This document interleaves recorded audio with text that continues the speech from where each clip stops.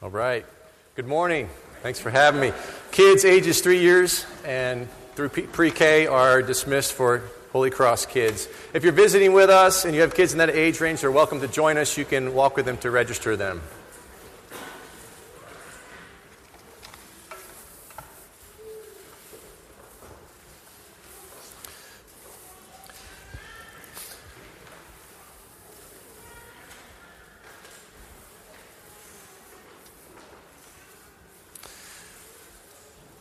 This morning's scripture reading is from Genesis 1, 2, and 3. First, Genesis 1:28. And God blessed them, and God said to them, "Be fruitful and multiply, and fill the earth and subdue it, and have dominion over the fish of the sea, and over the birds of the heavens, and over every living thing that moves on the earth." And Genesis 2:15. The Lord God took the man and put him in the Garden of Eden to work it and keep it. And then Genesis 3:17 through 19. And to Adam he said, "Because you have listened to the voice of your wife, and have eaten of the tree of which I commanded you, you shall not eat of it. Cursed is the ground because of you. In pain you shall eat of it all the days of your life. Thorns and thistles it shall bring forth for you, and you shall eat the plants of the field. By the sweat of your face you shall eat bread till you return to the ground, for out of it you were taken. For you are dust, and to dust you shall return." Let's pray. Oh, Heavenly Father, as we begin a new series on work and rest, and as we look at your word, we pray that through your Spirit you will open our eyes to understand it, to receive it, to believe it, to be changed by it. We pray that this time would be glorifying to you, and that the words of my mouth and the meditations of my heart would be acceptable. We pray that you would work through the next half hour, that we would grow into the image of Jesus. We pray in his name. Amen. A few years back, 14 exactly, I went to Tikal. This is in Guatemala. Anyone been there? It's one of the ancient ruins. It's a city that is made by hand out of stone. They have large structures. They have courtyards. The streets are paved with stone. They have corridors and rooms. But most notably, they have these giant pyramids. And of course, they set them up in accordance with the equinox and the stars and sun and moon and so forth. And they have them towering out of the jungle. But for years, no one knew that those ruins were there because the jungle had swallowed it up. I mean, all that work, imagine building a city out of stone. I mean, how they must have hewn the stone and carried it and placed it and reset it and got it where they wanted and built an entire city, all that work. And now there's all this work to recover it as they pull back the jungle that's overgrown it, and so we can go and visit and see what happened years and years ago. And I'm sure you've heard of the legend of Atlantis, some ancient city that's reported to have sunk into the sea and is no more. We don't even know if it existed. We know nothing about it. Imagine an entire city, the work to build a city, to have it swallowed by the ocean. And how many things do we know in recent history? A great architecture that's been destroyed by fire or by war. So much work. It seems such a waste. Things fall apart. There's enthalpy, the loss of energy. Things are collapsing. And, I know this full well. I took a self-funded sabbatical 4 years ago, and I did this self-funded sabbatical was to work hard at something other than the abstraction of ministry. So I bought a house at auction, and I went to work on it. And I was fixing all of its broken parts. And in the process, my body got broken. I herniated my back, and now I'm still living in this house, and I don't know if I'll be leaving. But 3.5 years later, I'm now refixing the things that I fixed 3 years ago. I hate that. Okay, when I fix it, I want it fixed. But that's not the way it works. It's constant maintenance. You've always got to come back, and there's a crack in the wall, and it cracks again. And so we're always at work. And so that leaves us asking a lot of questions when things fall apart. Stuff breaks. Businesses go bust. Like, what's the point? You can get cynical. You can get frustrated. But we see in Genesis that God has cursed the work of our hands. Because of the fall, because of sin, you will cultivate the ground, Adam. You will work and plant and till, and it will produce thorns and thistles. And you will work by the sweat of your brow to feed your family. So work can be so toilsome. Anybody remember the Loverboy song? Everybody's working for the weekend. No one?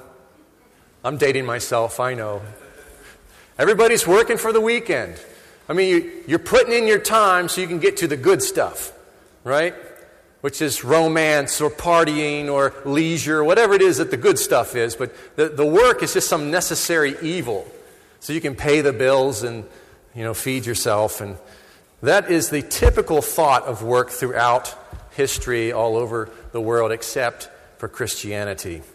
But jobs can be so mundane at times. Some of them are so strenuous. Others have horrible bosses. Or they're not paid enough. They're just being used and ground by a corporate machine that will put the money at the top while they tighten the screws on. You just keep on working, because someone needs another boat, needs another house. Some jobs are even dangerous. There's risk involved. You can even be fired. And people are struggling with emptiness and their sense of value. They can get angry about their jobs or their lack thereof. Some people are overworking. They've given themselves over to work. They're too busy trying to please people or try to get ahead. And they've lost the meaning that God has put into our existence. It really comes to relationship and the knowledge of God. Thorns and thistles. You work, you sweat, you toil, and then the ocean swallows your city. The jungle covers it over. Someone else makes off with the profits. Our world is broken. It is subjected to decay, and people often hate work because they so clearly at times feel the curse. That friction, the punishment that God gave, becomes so real. So we have to ask ourselves in a series on work and rest, as this is our kickoff and kind of an introduction to the mandate to work, what is it? And it's just that. It's God's design, His ordinance, His purpose for humanity. And we're going to look at it in 3 simple points. That God calls us to work, and a lot of it. That work is good, and that work has purpose. So let's look at the first point. God calls us to work, and a lot of it. When you look at Genesis 1:28, you see these words, be fruitful, multiply, fill the earth. And immediately you think about the fruitfulness of the womb. You think about multiplying people and filling the earth with God's image. But that's not exactly the entire picture. Now, I wonder if any of you who don't have children would ponder for a second whether you think it's work to raise a family. I have 3 kids. Does anyone have more than 3 kids? Oh, several of you. I dare anyone who does not have children to go ask these people if it is work to raise a family. I tell you, it is a mountain of work. And so this mandate to be fruitful and multiply has everything to do with work. So think of it beyond just reproduction. Some people are not blessed with that ability, by the way, and we need to be sensitive and careful. But this is bigger than just having babies. Being fruitful meaning you can create, multiply, and that you can advance, fill, that things will grow. And then, of course, he says, subdue. That we can go forth and discover. We can research. God has embedded in His creation so many things for us to learn. So much about science. I mean, they didn't know about all the elements. There's so much more for us to learn. Think of all the products that we've created, the materials that we have advanced our lives with.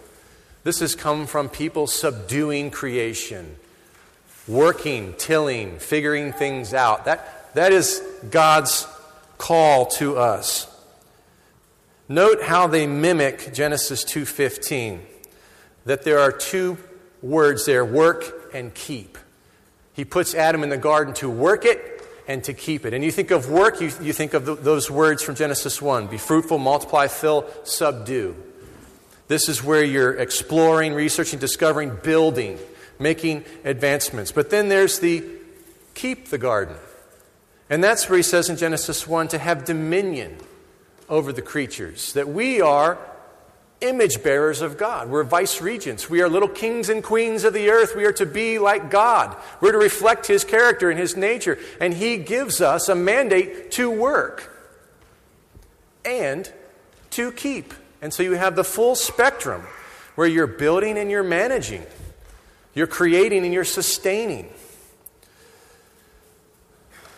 This was mandated prior to the fall and after the flood.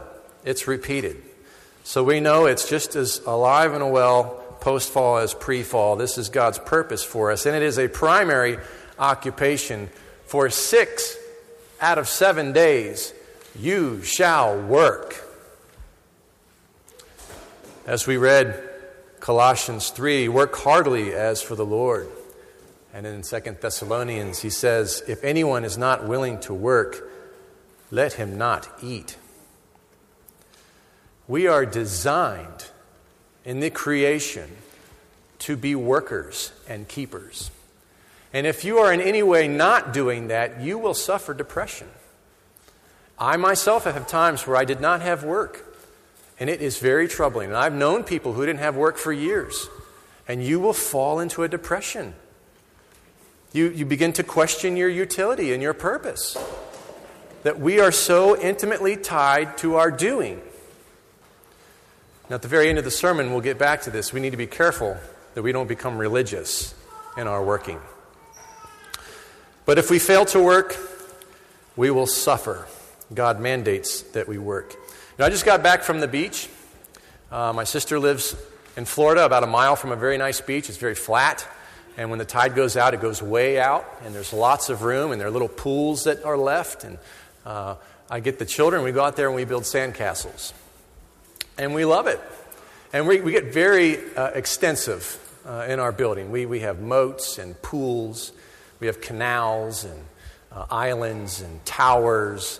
Sometimes we do the drip castles, where they look more Gothic. Other times we carve them more geometric. Sometimes when we do that, we'll take the drip castle method and we'll make a little forest of evergreens all around the region. You see, the realm of where the king's castle is. And we have tunnels that we'll dig and pathways up to the castle. And, when the pools are left, we might turn the whole area of the beach into a city. Like some realm of the king. And we even have taken the little, the sea straw, and we'll break it, and we'll put it in the walls like cannons or like pilings, for defense. And some of these look so cool. And the harder we work on them, the better they look. And of course, the tide comes back in, and that's fun too, watching the water knock it down and seeing what's going to knock down first and all that. And sometimes I'll tell a story like it's, some catastrophic event happening to this town. And what the king is doing about it, and how he's repairing this wall, but we have a good time, and the reason is because it's in us to create, to subdue. It's in us to build, and even though it's washed away, we have a great time as a family, and it is work. I mean, you're in the hot sun, you're digging with a shovel, and your back starts hurting, your forearms are hurting. And you've got sand in places you don't want it, right? And your bathing suit's probably wet and doesn't fit right. I mean, it's work. But it's so worth it, and we so enjoy it. And that brings me to the second point, that work is good. I mean, God doesn't mandate evil. He didn't create something that was going to be a frustration. The frustration came with the curse. So God has given work as a gift that we might experience the fruitfulness of creating, the joy of building and growing and being part of discovery. And the reason it's good is because God Himself works. God worked through creation. And if you're familiar with the Westminster Confession of Faith, it says he works through providence. Working and keeping. Creating and sustaining. The same thing he put Adam in the garden to do. That Adam was to reflect God Almighty in his doing. That we are to be like God as we subdue and create, and to be like God as we rule and keep and sustain. This is a great privilege, but we do have to contend with the thorns and the thistles and the frustrations. And so work is bittersweet. Obviously, the more in tune you are with your giftedness, the more you will enjoy work. And other times the thorns and thistles seem to be overcoming you. But we don't want to throw out the value of work because of the frustrations. Years ago, I had a dear friend of mine. We grew up in the same neighborhood. He was like an older brother to me. He was dying of cancer, and he was laying on his deathbed. He was 38, and I was 35, and I was talking to him about Jesus and just spending time with him. It was a difficult time, but in those conversations, he looked to me and he said, "Dave, what do you think heaven's like?" And I started telling him things that I knew from the Scripture about the leaves of the trees bringing healing to the nations, and the streets of gold and the treasures of the earth coming in for the glory of God, that He is the light, there is no need for the sun. And as I was talking about what it must be like, what senses might be enlivened, what new colors or tastes or smells. We just don't know what God has in store for us. And he had this glimpse of hope. And he said, "And challenges?" And I thought, I never thought about that. And it restructured my thinking. I had a mini epiphany at that moment. Yes, I think we will have challenges in heaven. And he was sad at the thought that he would no longer have challenges to overcome. And he had this hope, this joy, that there would be challenges. And that reminds me of Richard Phillips, a pastor in South Carolina, PCA guy, who talks about the parable of the talents. Remember, God gives resources to people, and He sends them out to go and to build His kingdom. And they come back, and they have multiplied their resources except for one. And do you remember what the reward is for people who have done well with the Lord's resources? It's more work. They are rewarded with more work and responsibility in heaven. More work. But without the toil, without the frustration, without the difficulty, without the backaches. You will receive fully and completely the fruit of your labor. And it will be good. It will be wonderful. You will delight in work because work is divine.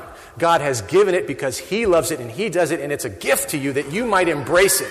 And in the future, that's what you will be doing. Richard Phillips goes on to talk about watching garbage men in his neighborhood. He says that they are efficient and they like their jobs, and he said they're pleasant and intently focused on their work. There is joy. There's something divine in work. There is a reward. But in the future, there will be no more toil and frustration. Amen. You know, this concept is fairly unique to Christianity. Most people throughout history have viewed work as something that you get other people to do for you.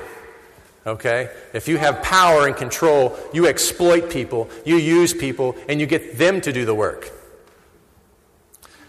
They've also viewed work as just a necessary evil. You know, again, working for the weekend. Let's get to the real stuff. We'll get through the hardship so I can have my fun. But that's not the biblical Reformed view. Work is good. This, of course, leads me to the third purpose, or third point, that work has purpose. Because it is the very activity of God Himself, it has value, innately. It doesn't matter how much money or respect is given. As Tim Keller says, the word vocation means calling. That it's an opportunity to serve God and man with your talents, your gifts, your skills, your experience.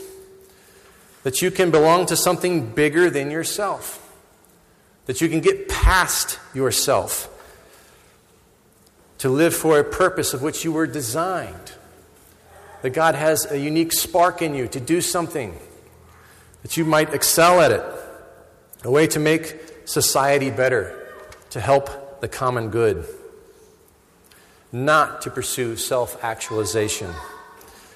But yes, to feel God's pleasure as you live out this calling to work. It's an opportunity to worship. It is, as Tim Keller says, a form of love. God's assignment to serve others. And Dorothy Sayers says it's the medium in which one offers oneself to God. Tim Keller goes on to say, in short, work, and lots of it, is an indispensable component in a meaningful human life. It is a supreme gift from God and one of the main things that gives our lives purpose. But it must play its proper role, subservient to God. And we'll talk more about these concepts of how to work throughout this series. But for now, the meaning and purpose of work, I want you to know, is tied to your relationship with God. God has gifted you. God has given you talents. Notice that in Genesis 2, it says, the Lord God took the man and put him in the garden. And you see the capital L-O-R-D, which means it is the name of God, the I am. The Yahweh covenant name of God, meaning that God, in his relationship with Adam, stooped in his grace and bestowed upon him the gifts of his garden and creation, the gifts of being able to work, the gift of relationship, the gift of producing offspring. He's given so much in this relationship, and he asks Adam for obedience. That's the covenant Lord. And so when you are in a right relationship with God, you will be closer to a right relationship with work. And when your relationship with God is faulty, you will have trouble being content, dealing with the thorns and thistles, or feeling like you're being used for a greater purpose. So let me ask you, what has God put on your heart? Where do you feel his divine calling? Your place to make a positive contribution to society. What are your interests and your gifts? What are you good at? So your vocation must be honoring to God because it's reflecting him. So that's a parameter as you think about that you and your dominion, your righteous ruling, have to reflect God's image and have to have a career that is worthy of that. So no, you cannot be an exotic dancer to the glory of God. I don't think you can exploit others for selfish gain and expect God's pleasure. And no, you cannot work for only money and expect to be happy. We're so captivated with happiness, aren't we? The pursuit of happiness. You know, they've studied this, and if you are below $60,000, that's the contemporary number in their studies. $60,000, your happiness can decrease because you're trying to meet basic needs and pay certain bills. And they say at $60,000, when you have that cushion where you can pay the electric bill, you got food, and you got insurance, and you can pay a mortgage. After that, there is no increase in happiness. I mean, they've studied this extensively. People who have billions of dollars say they are no happier than when they had very little money. That money is really not a circumstance for happiness. And yet there's a tweet that just went viral. You know, it says, "Mo money, mo problems. But I'd like to find out for myself." Right? We still think that more money will bring us happiness. But apparently it doesn't. You know, we get captivated with kind of a worldly concept of happiness, but the Christian concept is joy. Learning to be content, Paul says, in the prison or in the palace. That the joy of the Lord can be constant because God is with you and God loves you. And that relationship, And that's really what we're made for, a relationship. There was a guy he's made movies very successfully, has made millions and millions of dollars. He lived in 30,000 square foot houses in California and Beverly Hills. And he discovered that the more money he made, the more isolated he became and the more miserable he became. So now he lives in a trailer park.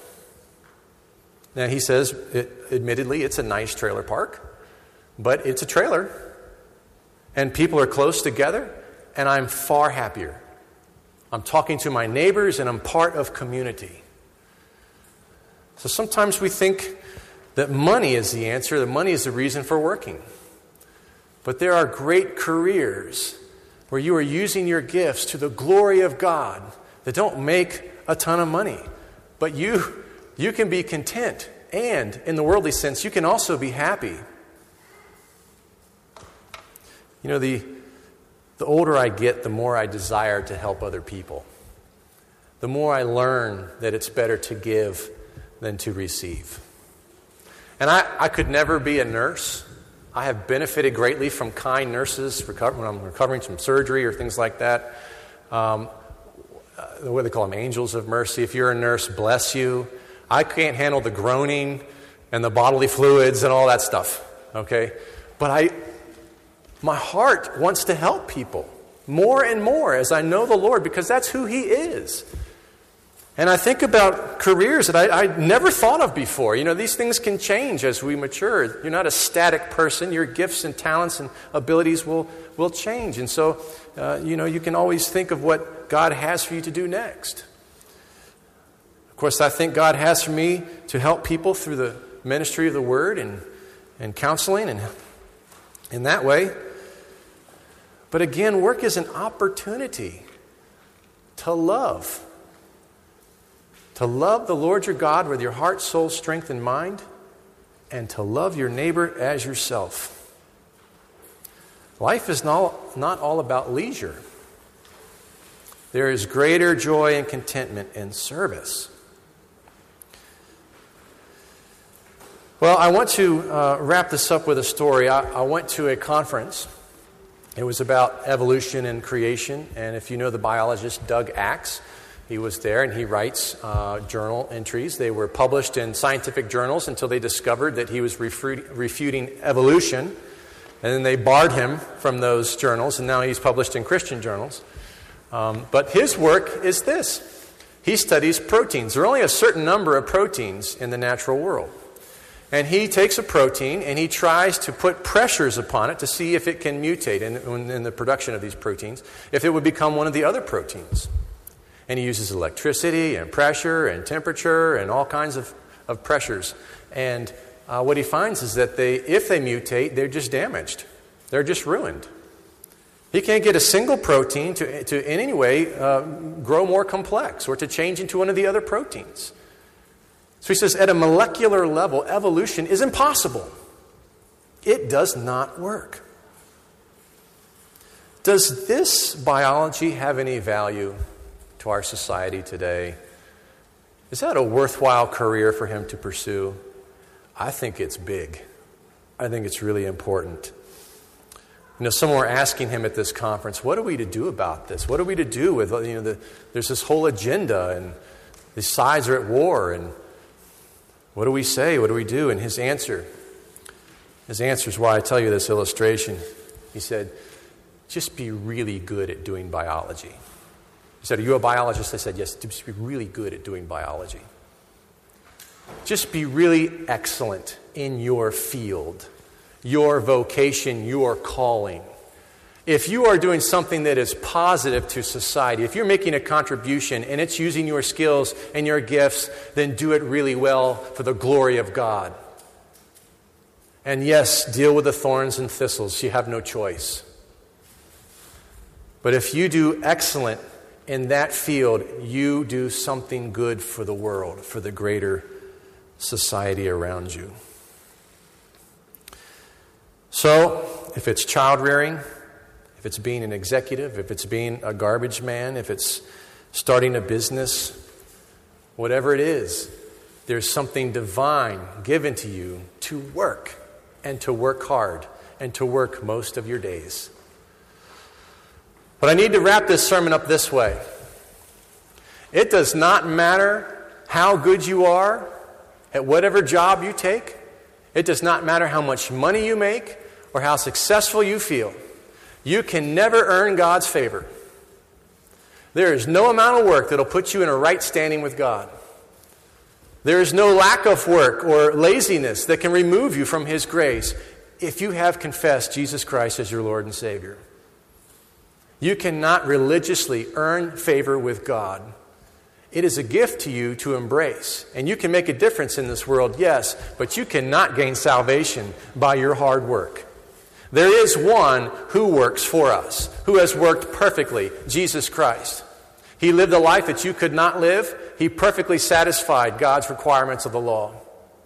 And He paid the penalty for your sin by becoming the curse when He hung on the tree, so that you are free. You are free to love God, to know God, to experience the ins and outs of working through this life, but always holding the promise that one day you will work and it will be wind in your sails. It will be freedom. There will be no toil, no frustration, no more curse. That God is redeeming as far as the curse is found. And He will have a new heavens and a new earth. And you can hold on to that. If you have faith in Jesus Christ, your sins are forgiven. And no matter what happens in this life, the next life is glory. But hey, you're here. You might as well try to learn how to work for His glory. You can taste of it right now. You can't get all of it, but you can, through a glass, look dimly into the glory of living a life of purpose. And how you deal with the thorns and thistles is also opportunities for you to grow in grace, to grow in sanctification, to learn patience, to cry out to Him, to rely upon Him, depend upon Him, to spend your life in prayer and surrender. To say, I cannot control these circumstances. I cannot control these people who are using me. All I can do is live for the Lord. That's freedom. And God will take care of everything. Will the judge of all the earth not do what is right? He has given you the way of salvation through Jesus' blood, and as you hold to that, there is great joy, great freedom, and great opportunity to use you gifts for His kingdom. Let's pray. God, again, we thank You for Your word. We thank You for Your Holy Spirit at work through Your word. We pray that the things that are of You will last and the things that are not will fade. God, Your kingdom will come and Your will be done. Thank You for our time together. Thank You for the opportunity to sing and to take the sacrament here in a minute. We thank You for the opportunity to engage in the other parts of the worship service and to hear Your word. Grow us up into the image of Jesus. And it's in His name that we pray. Amen.